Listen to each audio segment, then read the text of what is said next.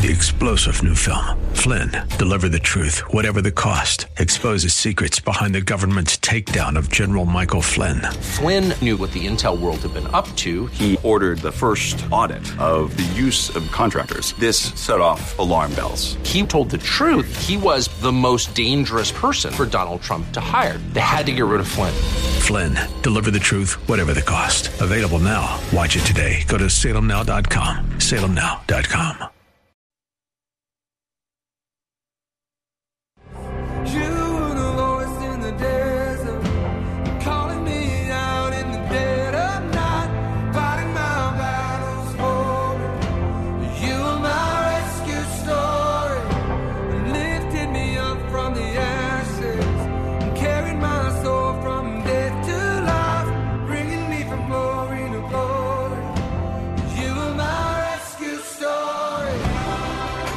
It's time for Rescuers, the show about people who change and save lives. Now, here's your host, Art Brooks. Hello, everyone, and welcome to another episode of the Rescuers Radio Show. Heard every Thursday at 5:30 p.m. on Faith Talk 1360 and faithtalk1360.com. Please go to our website, rescuersradioshow.org, where you can hear all the shows on podcast. And we're going to have, I think this show represents 170th, and we're 4 years in. So it's just a major, we're very grateful. And if you'd like to donate, it's a donated listener program. You'll find that on the website as well. But my guest is Max Ashton. And Max, hello. Hi. Thanks for having me. It's great to have you here. He is the Communications and Community Relations Specialist for the Foundation for Blind Children, and that's located in Phoenix, right? Yes, right down in Central Phoenix. And before we move too far into the program, I'm going to ask you, just to get it rolling here, in a few minutes, or you take your time, how did you get to this point in your life? How did I get to this point in my life? Yeah. So to give my backstory and my backstory with the foundation, I'll go back to the very beginning.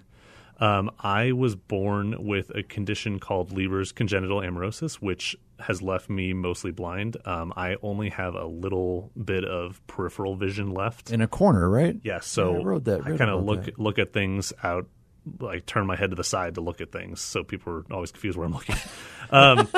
And so that I was born with that, and my parents figured it out within a few months. And the second they got the diagnosis, the doctor told them to call the Foundation for Blind Children, and then literally the next day, someone from FBC was at our house, and everything started from there. And now, 27 years later, I'm now working for the foundation, and trying to do a little bit and giving back for all the opportunities that I've been given. Well, you haven't done just a little. We're going to find out all of that, but thank you for that backstory. First of all, I'm amazed the Foundation for Blind Children has been around 60 years, right? Yeah, since 1952. So we started as literally with one preschool teacher and 4 students, and now we serve 2,000 students of all ages. So we're not, even though our name has children, and nowadays we serve everyone from birth to, we have a client who's 103 years old right now. Wow. And then we have served 2,000 people across Arizona, and then a bunch more people all across the country now. Oh, really? You reach out of Arizona? Yeah. So we've been growing a lot over the last awesome. 70 years. So that tells me there must not be very many, if at all, other than doing what you're doing. There are, but the reason why FBC started actually was because in the 1950s, the only option in Arizona was the Arizona School for the Deaf and Blind, which is located in Tucson. So if you had a child who was blind in Phoenix, you had no option but to send your kid away because it was a boarding school. Wow. So it started literally with 4 families, and they said, this is not right. We want to have more options. We want to be able to stay in our homes and have our children with us. And then they started FBC just from the ground up, and it grew slowly over time, and then now we're just continually expanding and trying to help more people. You have a wonderful mission statement. We bring independence for the blind. How sweet is that? Yeah, that's our entire goal. It's for people like me. The only thing most of us want is to be able to live normal lives, and the FBC, starting in my case from when I was a baby, started giving me the tools to do that. So for example, when a baby learns to walk, usually how it happens is they see something across the room that they want, and then that motivates them, so they start scooching and then crawling and then eventually walking. But for me, I didn't see the thing across the room, so to motivate me, what they'd have to do is find sounds that I liked, and that could be bells or squeaky dog toys or anything to get the attention of a baby. And then that starts from the very beginning how our teachers at FBC teach our students, because nowadays, especially with technology, there's not much that blind people can't do. But a lot of times you just need to find a slightly different way of learning or a different way of doing things, and that's all we do. It's all about adapting and finding the different way. Very, very amazing stuff going on there. Was it built by family, or who started this? So yeah, it literally was those 4 families who all had blind students, and it started. They had hired one teacher initially, and they taught classes in someone's living room. Wow. And now we serve 110 students on campus, from preschool through 4th grade. We have the largest preschool for the blind in the country. And it's located where? It's right down in Central Phoenix at 12th Street in Northern. So a lot of people might have seen driven past our building. Yeah. And not exactly known what it is, but that's a lot of what we're doing now, is trying to get people to know what we are. It's kind of Central Valley, right? Yeah, right down there, right down Central Phoenix. Nice. So you were born blind, except for that little quarter, right? Corner. And you were born in Phoenix. This is going to be fun. You've had a few and amazing things that you've been able to accomplish. How old are you now? I'm 27. So a lot of these were in your teens, right? Yes. So I'm going to read off this list. So there's a few amazing things. I don't know how else to say it. It's double amazing that you've accomplished beyond amazing. You climbed Mount Kilimanjaro in Africa. Now, you didn't do that by yourself, I don't think. You had a team with you, or... Yeah, so we did that in 2009, so I think I was 13. Okay. And still in high school. Yeah, no. It was crazy. Or starting high school, maybe. No, I think I was in Brophy Prep. 7th or 8th grade. Oh, okay. Yeah, before that. I think it was a summer between 7th and 8th grade, actually. So we took a group of I was the youngest blind climber, but there were 8 of us, and then 25, including our sighted guides, and we went on a trip to Mount Kilimanjaro, and every single member of our team made it, which is up and down, up and down. Thank God. Yeah. And we that's pretty unheard of for large groups climbing that mountain, and then especially including 8 blind climbers among that. Wow. Like, we would have guides and porters on the mountain who take people up and down constantly. Like, we're just blown away by what was happening. So not only that, you swam from Alcatraz to San Francisco. Now, my wife and I have known someone who has done this, a sighted person. This is no easy task because the currents are bad, can be really rough, right? And it's cold. And very, very cold. Very cold, regardless of the time of year, probably, right? Yeah. So tell us about that. Yeah, so Kilimanjaro was the first of these kind of events we do. We call them challenge events, where we have taken, blind climbers or swimmers or whatever it be, to try to do something that, beyond it's beyond what you would think people could do, and that is frankly just crazy, because we did all these things and people said, "What are you doing?" And then we've done them all. But so we did Kilimanjaro, and then Alcatraz was a really fun event for me. Because it's I don't want to say easier, but at least it's over quicker. We were on Mount Kilimanjaro for 8 days. Oh, geez, dealing with the altitude and the cold and everything. And Alcatraz, I think I finished in 50 minutes or so, and it's a 1.5 mile swim.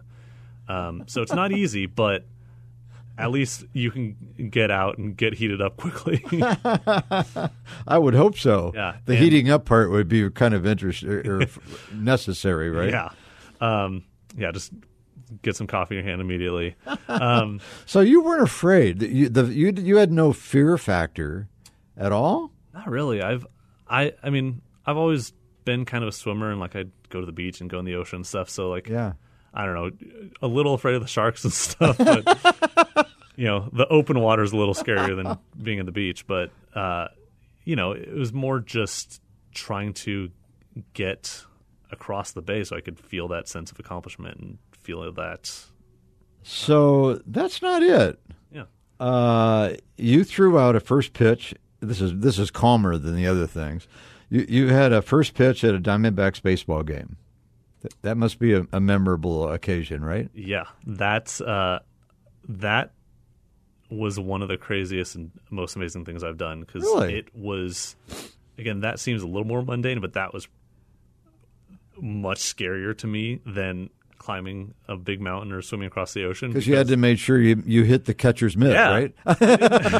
Not somebody up in the row 3 or 4. Exactly, and I was terrified. So the story of that is, we at FBC have had some partnerships with the Arizona Diamondbacks over the years, and this was in 2011 when the All-Star Game was in Phoenix. Oh, nice, yeah. And so we had done stuff with the Arizona Diamondbacks Foundation, and then that same year we had also gotten a big grant from Major League Baseball to provide assistive technology to students across the state. And just because we had been interacting with them a lot, later that year, and the Diamondbacks were in the playoffs, the president of the Diamondbacks called and asked if I wanted to throw out this first pitch. And I initially wanted to say no, and I got, just because, I was terrified. And I got a lot of encouragement, and then, eventually said yes. And this was just the night before, by the way. Like, I didn't have any preparation time. So the next day, after school, I asked to skip my wrestling practice so I could go practice throwing. Okay. And hold on. You're in high school. Yeah. You're wrestling. Yeah. Blind. Yep. And you even got an award on being courageous, right? It was the Courage Award or whatever it's called. Yeah, I got a senior award from my school because they saw all the crazy stuff I was doing, I guess. So I skipped out on wrestling practice. They initially were like, well, you can't skip practice. Then I explained what was going on. They're like, all right. And I spent at least 2 hours straight just throwing back and forth to my dad. Or I would throw at him, then he would usually roll it back to me. Just easier for me to get the ball that way. Yeah. And for about an hour and 40 minutes of that 2 hours, I could not throw the ball straight. And just by happenstance, we had gone to. Were you up on a mound doing this? No, level ground. We were on level ground. We actually had gone to my aunt and uncle's house, just because our house was much further away and we knew we had to get back to the stadium. So by lucky circumstance, we were there, and my aunt had come out, and her son had played baseball his life, my cousin. And she came out, said, "Hey, Max, bend your elbow more." And I did it and immediately started throwing straight. Oh, nice. Yeah. And then that night, I had the highest level of nerves I've ever felt before. And I went out on the mound and I somehow got it over the plate. And that, I'll never forget. I was out there. My dad was next to me. We can. That's amazing. We can send you guys the video because it's on YouTube. Yeah. Okay. And he said it's a strike, and I would just remember the feeling of just complete relief. I was like, oh my God, I didn't throw it in the dugout. But yeah, that was an amazing experience. So, my gosh, and wrestling. Yeah. How did you figure that out? That actually was something I specifically did because it's something that you felt your opponents, or yeah. I mean, it was something that I felt like, oh, I could do that. That's all. Touch base. I don't have to be seeing someone across the field 100 feet away. And there's actually in high school level wrestling, there's rules specifically for blind wrestlers. So really, you have to start with your hands touching. So okay. I could essentially, and you have to always stay in some kind of contact. So my kind of move was, we start with their hands touching, and then I would just immediately go in, take a shot, and try to get them on their back as quickly as possible. So once we were on the ground, then it's completely even playing field. So I just usually tried to be the first person to try to make a throw or whatever. Right, and you had the headgear and everything. So I did leave one thing out. You did a rim to rim at the Grand Canyon. Yeah. Now I'm assuming. Again, you had a party around you, right? Yes. That had done this before. And that was another big group we took, and some people had done it before. Some people hadn't. You didn't do this in one day. We did. Yeah.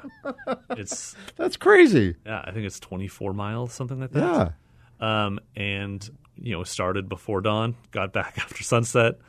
And it was just a long It's like you start over at the Kaibab Trail, get down to the bottom, and then you come up Bright Angel or something like that? Or other way around? We started on the North Rim. Oh. And then you go down. Oh, okay. And the North Rim it's a little bit of a cheat because the North Rim is actually higher than the South, so you start going down the higher side. It's about 1,000 feet higher, I think. Yeah, something like that. And it's but that was another thing. It's just like we got a bunch of people to come out, and we did this, and we got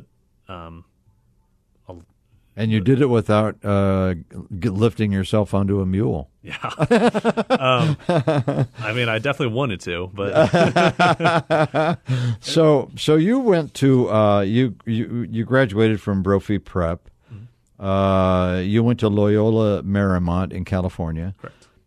And you did some amazing things in their Supreme Court. Hold on before you answer that.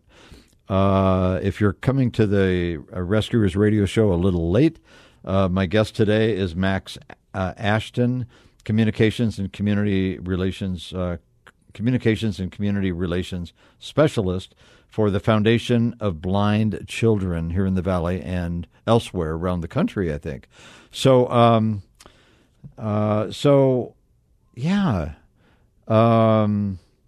you did that. You did the rim to rim, but now you're over in California, mm-hmm. in college, and you were introduced to their Supreme Court, and you did some things for them that were really important things. Yeah, actually, that was back here. It was with the Arizona Supreme Court. It was the Maricopa County Superior Court. Oh, okay, got it. It was like my first ever job or internship. Thanks for correcting that. Yeah. It's and I got this opportunity to come in, and basically what I did is, it was kind of sort of boring intern work, really, but I was told by the judges I worked for that it was really helpful. Basically what I did was I did a lot of organizing and consolidating of their extremely complex legal calendars and their databases, and that was kind of my first taste of what it's like to work in an office and have a job.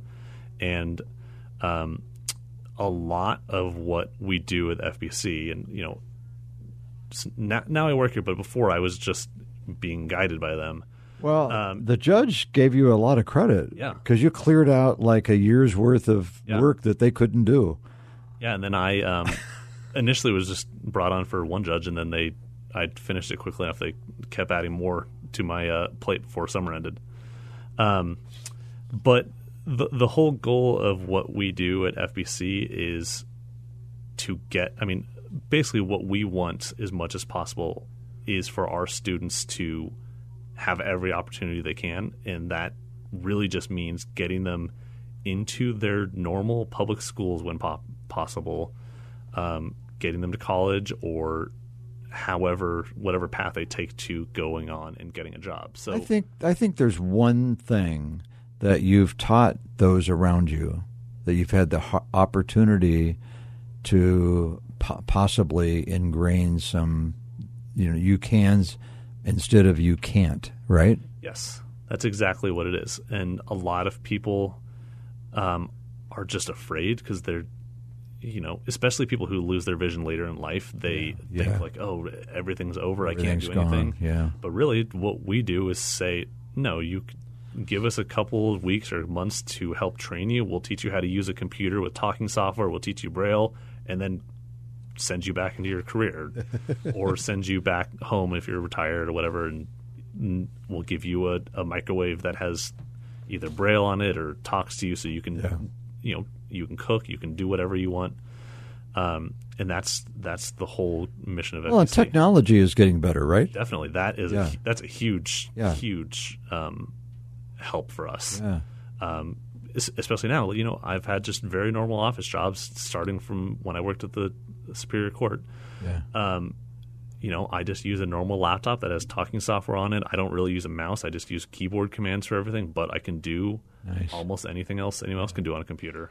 Hey, let's move along a little bit, because we're in our last 5 minutes, and I want you a chance to talk about what's happened with Al McCoy. Oh yeah.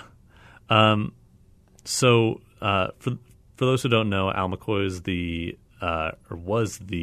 for 51 years. The radio broadcaster for the Phoenix Suns, and he just retired at the end of this last season. Yes.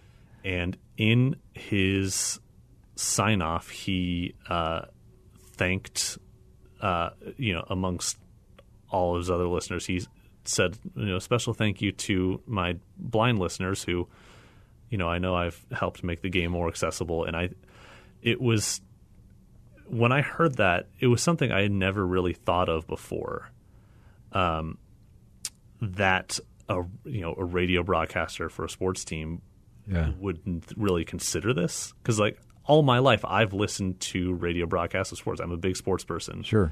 And even when I go to games, I usually bring a little handheld radio and have an earbud and listening to what's happening on the field, or on the court. And when I was a kid, at one point, I was at a Suns game listening to the radio, and Al McCoy saw me and kind of waved me and my dad over, and at the next commercial, basically just thanked me for listening and said, "Wow, we're glad I was enjoying the game and all that." And then when he finally retired, I hadn't thought about that memory in years, but it instantly just kind of in his retirement comments. Yeah, he thanked his blind listeners, and I was just I hadn't thought about that in so long, and it meant a lot, because it's something that it's just almost like a subconscious thing of, I know it is a huge benefit to me, but well, I think you touched his life as well. Yeah. So, gosh, we're in our last getting down to our last couple of minutes, but do you realize the number? I thought about this as I was reading my talking points. Do you realize the number of children that you and the Foundation for Blind Children have touched? Have you ever thought about that? Yeah, it's got to be. You've with all of these things that you were able to say, I can't do that. You said, I can do that. And you had support around you. Yes. But for goodness sakes, you've touched a lot of lives, and the foundation, serving since 1952, has touched a lot of lives, like in the thousands, right? Yeah. So, and you have how many thousands there now? We have 110 students on campus and 2,000 across the state that we serve in their local schools, and then in other states. And, yeah. Okay. And gosh, okay, I got to get out of the studio, but I sure like having you on. Max, Ashton, you and the Foundation for Blind Children are all rescuers. God's blessings on you, and thank you for being on the show today. Oh, by the way, how can people get in touch with you? Sure. So everyone can come check out our website at seeitourway.org. That's SEEITOUR way.org. And, come connect with us. Look up Foundation for Blind Children on social media. If you come into our website, you can come sign up to take a tour of our facilities. We give tours every day, and we love having people out. All right. Thank you, Max. Thank you. God bless you.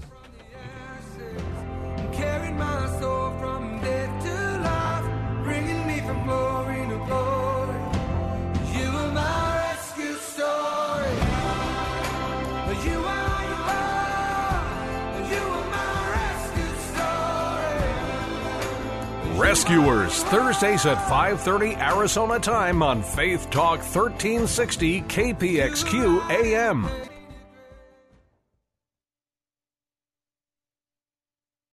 Three-star General Michael J. Flynn, head of the Pentagon Intelligence Agency, knew all the government's dirty secrets. He was one of the most respected generals in the military. Flynn knew what the intel world had been up to. He understood its funding. He ordered the first audit of the use of contractors. This set off alarm bells. The explosive new documentary, Flynn, Deliver the Truth, Whatever the Cost, uncovers the facts behind this scandal. Flynn told the truth. He was the most dangerous person for Donald Trump to hire. I find out the worst enemy that I'm going to face in my life is right here in America. They took my assessment and they wanted me to change it. And I was like, I'm not changing it. They had to get rid of Flynn. With in-depth interviews, archival footage, and never-before-seen personal records of the man behind the headlines. I just felt like I was drowning. Flynn, Deliver the Truth, Whatever the Cost. Available now. Watch it today. Go to salemnow.com. salemnow.com.